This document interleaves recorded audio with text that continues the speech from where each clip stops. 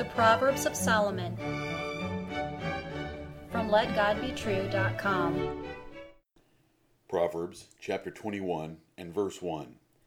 The king's heart is in the hand of the Lord. As the rivers of water, he turneth it whithersoever he will. Hear the words of God in Solomon again. The king's heart is in the hand of the Lord as the rivers of water. He turneth it whithersoever he will. Almighty God has total rule over men's hearts, even over kings' hearts. As easily as he directs rivers back and forth as they move water toward the sea, so he turns the hearts of kings any direction he desires in order to accomplish his holy purposes. Let the Lord God be magnified.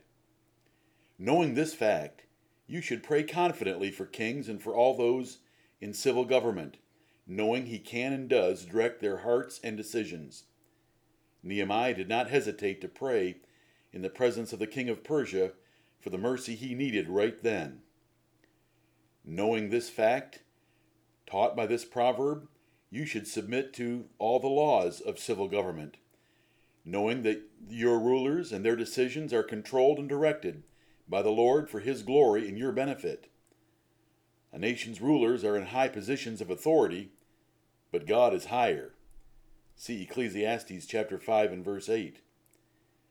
Knowing the fact taught by this proverb, you should understand he totally controls lesser men and simpler circumstances, so you may trust him fully and wait for his mercy. He rules even chance events with no regard for statistical probability.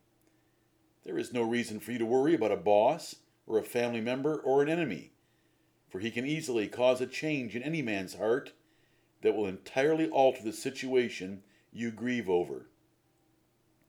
When the Roman Empire collapsed in 476 AD and 10 nations rose from its ruins, God put in their hearts to fulfill his will and direct their nations to support the popes and the revived form of the Roman Empire.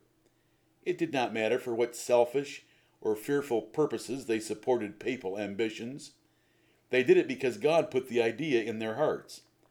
And when it had served his grand purpose, he changed their hearts again. Babylon fell, as prophesied by the same Lord. You can read these things in the book of Revelation, primarily Revelation chapter 17, verses 16 and 17. Such sovereign rule over kings' hearts was nothing new, for God had done it from the beginning. He hardened Pharaoh's heart in order to get glory over him and the nation of Egypt. Why else would a man take his chariot down into the Red Sea after 10 plagues in the land of Egypt? What a fool! Beware, listener. Be not high-minded yourself, but fear. God also hardened the heart of Sihon, king of the Amorites, in order to destroy him in battle. He hardened David's heart to number Israel by turning him over to Satan for a while. He exposed Hezekiah's heart by leaving it to its own pride. He played with King Ahab by lying to him by God's own prophet and then sending a lying spirit to Ahab's prophets.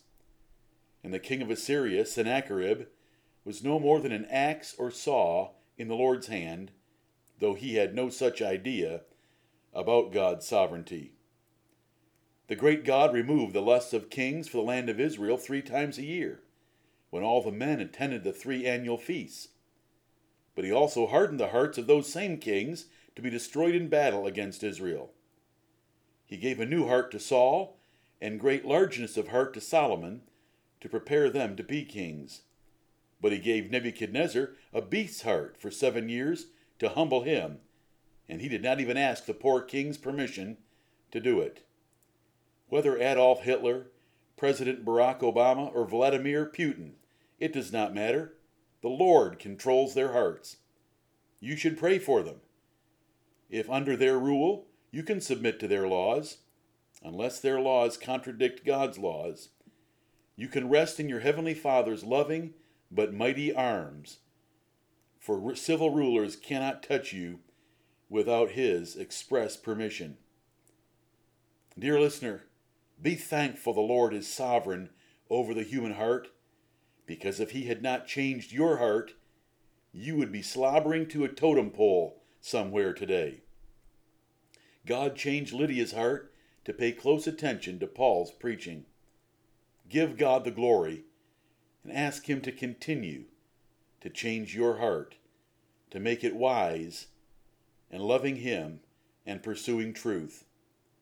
Amen.